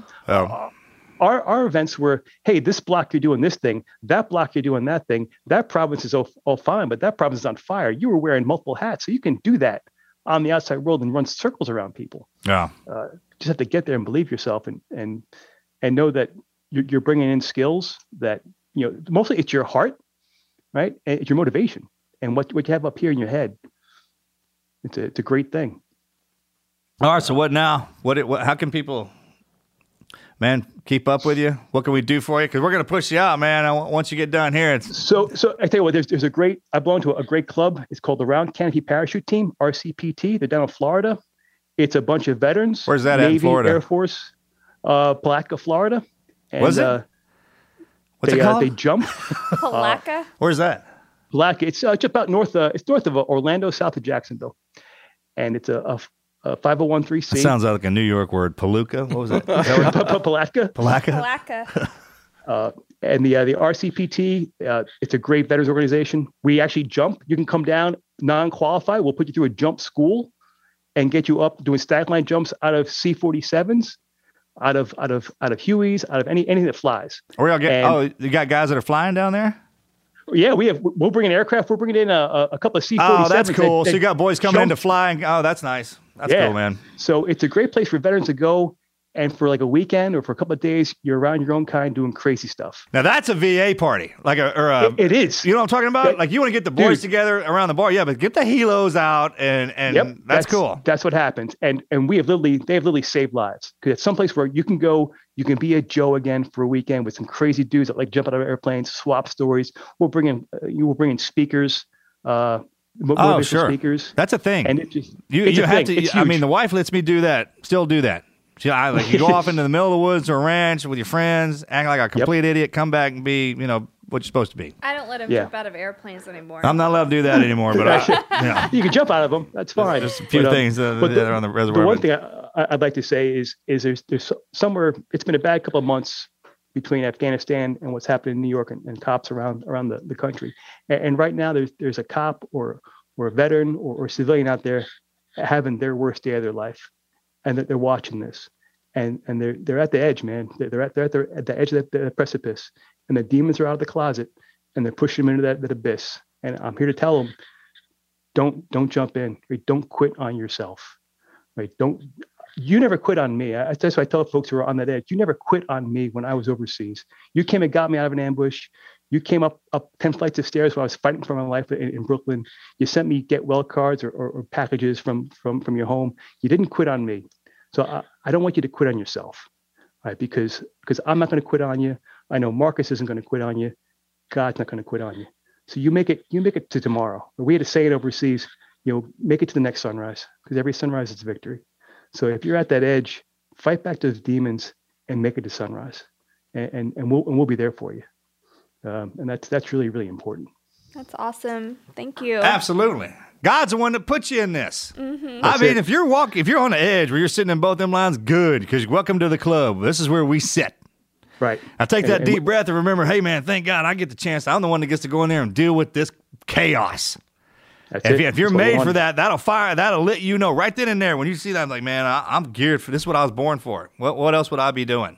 Right. And at the end of that day, if you fall asleep and wake up, that means you did it good enough to get kicked into another one. Go get some. Right. You know what I mean? I mean, just hit that thing with everything you freaking got. You fight every single day like you're the third monkey getting on the ark. Right? Especially up in New York. You New York boys, man, y'all just, I tell you, I'm your biggest fan. Keep fighting, because, I mean, it's so damn motivating. Mm-hmm. Even when y'all are doing, when the dumb stuff sits down, just hold the line, man. No, it's a team effort. Yeah. When New York gets rid of the Vax card thing, we'll go up there. So will I. Like, I've been in the city for years. They're beating themselves out. It's like New York City is like its own house, and they're arguing inside their own house right now. Yeah. So we're all standing back. That's it. We're just standing back watching. If you don't mess, like when New York gets upset, don't mess with them. You know what I'm talking about? Like, just let them work themselves out. We're just praying for y'all. Yeah, we love to go visit. We like little 2-day trips to New York. Yeah. Well, you come on up. I'll give you an escort, armed escort for sure. The city. Those are the best. I mean, let me tell you, there's no presidential motorcade or anything like that until you get escorted through the city, like in New York, that's something. How did you keep your Irish Catholic faith all through your service? I did. It's been there for me, and let me tell you what, it's when you're at the depths, when you're in the middle of those dark places, when all you have is your faith, right? You're there alone, especially alone, long periods of time where you're sitting there thinking, and you think about your own mortality, you think about where you came from and why you're here, and you got to believe in something, right? Because if you don't believe in something, you'll fall for anything. So that's been the moral compass. Now, believe me, I'm probably the worst. I'm a practicing Catholic because I'm not good at it. Right? So I need to practice. So you're looking at the biggest sinner out there. So Marcus is converting right now to Catholicism, and we're in the RCIA class every Sunday, and he gets baptized. Great. I have on Easter. He gets baptized and confirmed on Easter. So I have the best time with the cradle Catholics, because they don't have any idea what they got born into. Hey, you know what? I have the best. I mean, it's the funnest time. I'm having the best time. Yeah, I mean, I have the best time going at them. Well, in our class, I recommend, because I grew up Catholic, and I sit in on the class with him, and I've learned more just sitting in this class than I ever learned in CCE or anything growing up. So I highly recommend to someone that grew up Catholic to just go sit in an RCIA class. Yeah, especially if you got somebody like me in there, because I'll ask the most random questions. Oh my gosh, he goes deep. I mean, because we've been through it, just kind of. Yeah, right. Like, why do you ask it like that? It's like, because I had to live it like that, and I'm just curious as to, and it's the funniest. I mean, we have the best time. Yeah. Dude, quick Catholic story. So I go to confession at St. Patrick's Cathedral. Hadn't gone for a while. So I walk in, I'm sweating, I'm nervous. I'm behind the screen. I'm in the box. I'm like, bless you, Father, if I have sinned. He's like, when was your last confession? I'm like, it was 10 years ago. Yeah, long silence, deep breath. All right, kid, this is what we're going to do. I'm going to read up the sin. You're going to say yes or no. I don't need numbers, and maybes don't count. Yeah. He begins to go through a entire litany. Turns out the guy was a UDT. He was a UDT guy on D-Day. What? Oh, wow. So we spent like a half hour in the box after confession just swapping stories. I'm about to say, man, that's a good, at least you got hooked up. He's like, give me what you got. He knew exactly where I was coming from. And, I was asking, what about this? Like, that's okay, kid. That's the ones you need. You had to do that. Yeah. I did that. I hadn't gone to confession since high school. In early summer, last summer, I was like, you know what? I just need to get back in church. I need to go do this. And I had gone to Mass, when you're supposed to, Easter, Sure. Christmas. Yeah, ashes and palms. Yeah, that kind of stuff. But I hadn't, consistently gone. And so I just jumped both feet in, went to confession. I was like, I have not been in 20 years. Walk me through it. And they did he handed me a sheet of things to go through. Did you do 1, 2, 3, 4, whatever? Well, this best one. It's my first story with the priest. It was around Christmas. I was like, hey man, I need some help. I was like, my wife, she's devout Catholic. I was like a good gift idea. I was like, you got anything from the church? What she would love or something like that because it would mean a lot. He's like, let me think about it. Bro, priest calls my wife and asks her what she wants for Christmas. I was like, well, hey, if I tell you something, that wasn't even a confession, man. I'm like, he calls me. The priest calls me, and he goes, what would you want if you wanted a Christmas gift? What would you want? And I know the priest isn't going to get me a Christmas gift, and so I'm like, I said, is this coming from my husband? So that's the first lesson. Then dudes don't get married. No. All right, so don't ask a priest for advice on what to get your wife. No. I learned that one quick, It gets man. better because I said, is this coming from my husband? And he goes, you have 6 sense. Yeah, it's like you got special gifts. You're so smart. She does. All right, I can't get anything faster. That's why I was calling a priest. Then in Mass, in the next Mass, I was calling a priest because there's no way she could find out. no. So in Mass, the homily is that's right. about asking the priest about a Christmas gift. Dude, and he goes, you made the homily, man. Dude, That's awesome. hey, priest came at me from the homily, so I couldn't yell at him. he goes, we He was teaching me don't. a lesson. He How goes, about that? Messed up. Dude, is that messed up or what? Oh, I mean, looking at me right in church, he was like, hey, and then the whole he goes, lesson was I asking don't have stuff a for wife. Christmas. Like, I don't know what to get a wife dude for played Christmas. me hard. Like he covered his own tracks. Like I couldn't get mad at him. Guy's an expert. Brilliant. He always brilliant. That's why I stuck skills. around. I was like, hey, was partner, you got so- priest, you got some skills. He got my attention. I was like, all right, you got my attention. I'll stick around, man. It's But funny. he did end up helping Marcus get a Christmas gift. He did. in the end. That part's That's funny. key. We became buddies after It that. I was like, all right, really man. cool. He ended up getting me a little Blessed Mother. That's right. Dude came at me in the church from the pendant. pulpit. Yeah. I mean, how do you... Yeah. You go right to the top right away. Hit me from get called out in the and pulpit. Jesus Usually, right there man, you did behind like, him, I was like, all right, man. Before you... No, Yeah. I got to hook you up. A good friend of mine I work with, Green Beret, Mike Catone. He's on YouTube. He does a lot of work he does a C3 policing. He uses special forces techniques to kind of combat crime. But he's a devout Catholic, like almost like it's great, a militant Catholic. He knows about his faith from a different point of view. Yeah. Like he'll tell stories about how some of these saints were like brawlers. These saints would go into bars and clear out bars and drag people to church, like old school. Like you're gonna go to church right now and stop drinking. Well, that's awesome. That's who Right. Marcus needs. That's what I'm coming That's back on. what I'm you bringing that back. You 'Cause should have here's- picked that for your Yeah, confirmation I'm doing It's like the church mob. I mean, all the apostles yeah. got killed in Like a church combat. You know, enforcer. they're freaking brawlers, right? If all of them got Yeah. beheaded for something, I mean, that just didn't Yeah. happen to an accountant or normal dudes doing the normal job. You That's got to what get there Marcus whipping said. some He's ass. like, I mean, they're martyrs. They all got killed. I was like, do you actually read this story and understand what it says? Like, most of these dudes are scrappers. Yeah, like really, you look at the stained glass window, they look pious, got the glow around them and whatnot. But no, you read their story; they're out there in I'm in the putting streets foot throwing to down, ass, right? Like Savage. I mean, what's up? Serious savages. I was like, I found the right place. Oh I have- yeah, no, I have I'll one hook you up. more- I'll send you his email. He will inundate you with some great stories, like an old school like pipe hitting. That would be Dudes awesome. that- There's one more really funny Catholic thing that I have to tell you that Marcus did. When I would go up to get communion, Marcus would follow me, and I told him to keep his hands Your hands are crossed right. on his chest. You were talking about. So this was before This we is really bad. got to know the priest. This is early on. Like Marcus wasn't in RCIA yet. And he walks up, and right before he gets up to the priest, he puts his arms down. And so he hands him the host, and Marcus grabs it. And Marcus is looking at him like, I don't think you were supposed to do that, but okay. And he's going towards his mouth, and the priest goes, "Are you Catholic?" And he goes, "I'm working on it." Dude, hey, he took it back from And me. he says, "Give it back. They took it back from me. Yeah, All right, got this is rules, what son. We happened. got All right, rules. first of all, she's like, go up there and do this. And then, no, put your hand. Then my mother-in-law would be like, no, put your hands down by your side. Oh, yes. I'm up there doing the Macarena. I'm not kidding, man. It looked like I was making fun of him. And then he takes it back from me. Oh my gosh. Well, right before that, I went in He didn't give her- to like, I was asking, I was like, is there anything I could do around the Made him church give it back. or something like that? And the lady Sure. goes, she goes, you're Mark Wahlberg, aren't you? And I was like, well, I was like, he was my stuntman. I was like, he's a Catholic. We started kind of talking about that stuff. Yeah, She's like, oh, he's Boston, a yeah. magnificent Catholic. Awesome. That's just the word. I was like, wait a minute, is there a competition? Yeah. She's like, well, you Boston can be a Catholics are good one. tough, And I was yeah. like, well, I'm out Catholic all of you.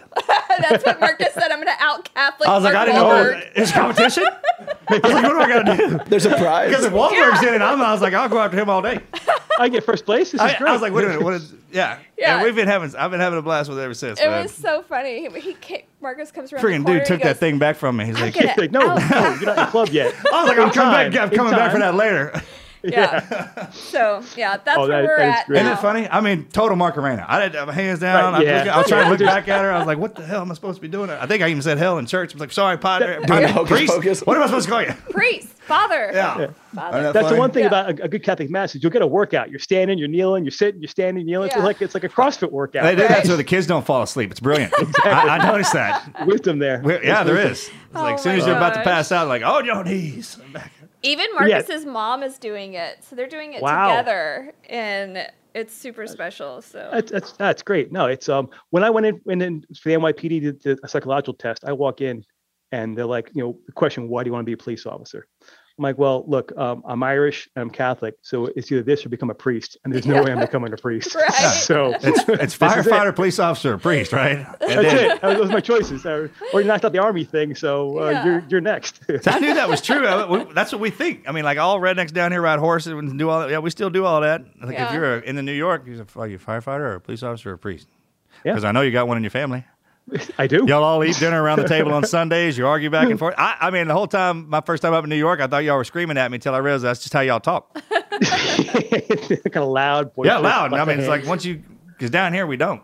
Well, the Right. way I got him to even go to the Catholic Church is I told him that it's kind of like the SEAL teams of denominations. I was like, you've got your hierarchy. Yeah, she broke it down on me like that. She's like, I was like, you've got your officers, All right. and you've got your, COs, you've got rules, you've got training. Right. You have to have training for every sacrament. oh, yeah, she and- broke down like the martial art way too. She's like, Yeah. you like to train the traditions and why? I was like, yeah. She's like, well, that's what this is. I was like, all right. It's all gospel traditions. Throw some Latin while you're Yeah, in right. there. Right. Speaking foreign language. Yeah. So No, that is so good for you, man. Like I say, my mother was the beacon of faith in the family, and she's the one that, again, she would tell us stories of growing up and how important church was. She grew up in the rural mountains of Ireland, of Donegal. You talk about rural, and but you went to mass no matter what every Sunday, and she would often talk about the day she got a pair of black patent leather shoes for Christmas. This woman walked to church with those shoes in her hand, just so she could put them on in the nave of the church to walk in with them, and would take them off when she got out of church as a little girl to walk home with them, oh wow. because it was so special that she looked good, in church Sunday, right? Yeah. Your Sunday And, best. Sunday best. So that's your Sunday best, because it was worth it. But again, and that's part of the whole sacrifice for others. Be a man for others, as my high school motto was. Be a man for others, and that really drove us all into the professions we took in, because Sure. we don't do it for ourselves, and we definitely don't do it for the money. You do it for the cool clothes sometimes, but you do it because Yeah, of course. because you do it for other people. Just like Jesus didn't have to die on the cross; he could have passed that cup, but he did it for all of us. And so the least I could do is hold up my end of the bargain and try and do something for someone else. Sure. Service to So- your fellow man is the rent you pay to live on earth. That's it. That's all. That's as simple as that, man. And some people just don't get that. But those who do live a very rich life, no matter what's in their bank. It is, account. right? The harder it is, the more rewarding. That's what you don't understand. Yeah. Like you can make it Yeah. easy and then those rewards come the way they do. But if you literally push it in the hard direction, the rewards, that's why people stay in it. Yeah. I mean, Like, the more- just on that fact alone, like why do people keep? Because it's rewarding. Rewarding. It's etched to your soul. It's Oh. just it's your fabric. You work for others, and the harder you work for others, the better you feel. And folks don't believe that until they actually do it, and they realize, wow, that felt That's really probably good. why some countries back in the day made it mandatory. Right, to kind of impose. Hey, Right when you're coming out of high school, it's like, yeah. hey, go in there and help somebody for a little while. Right. Sure, You know. you could see why they would do that, because it just gives you a perspective that you can't teach in a book or explain. Like, I don't know why this does this; it just does. It just does, and that's why so many veterans do it when they get out too. You Yeah, get sure. these great programs out helping people, and that's what drives us. Yeah. So for me, if it's helping out my 78-year-old neighbor shovel her driveway, well, damn it, that's what I'm going to do, because I need to help others, because I've been so blessed and so damn lucky. I still have a debt to the country and the debt to the people that will never be repaid ever. Wow. So I We will all always think be in like the red. that, and it doesn't matter what we went through. And people are like, "Hey, man, you've been." It's like, it feels like the harder you push in that direction to public service, the more you want to keep doing it. Yeah. I mean, it perpetuates itself up into the point where, like, man, one day, man, if I need some help, somebody will step in there and help me. But hopefully, I never have to do that. Until that day, I'm gonna keep pushing in this direction. See if I can spin back around, Dill. Well, thank you so much. Yeah, brother. Thanks, we man. loved hearing your story, and No, thanks. Again, thanks for you guys for what you do. Again, on behalf of New York City, we definitely do appreciate you getting yours back for us. And again, hopefully this continues on, and you just keep helping people, because the veterans, the cops, the civilians out there need to hear good stories and good role models. So, I'm gonna keep doing my job till I get my city back. darn right. I get New York back. You'll know when that happens. I'll be up there. Marcus all is like yours, from man. the pecane sauce commercial. New I know. York City. Man, I tell you what, I'm a Spider-Man. Just go on. Just get me up there. All right, Tommy, thanks, man. Thank you. Take care. Thanks so much. Right. God bless. Yeah, God Take bless care. you, man. Take care.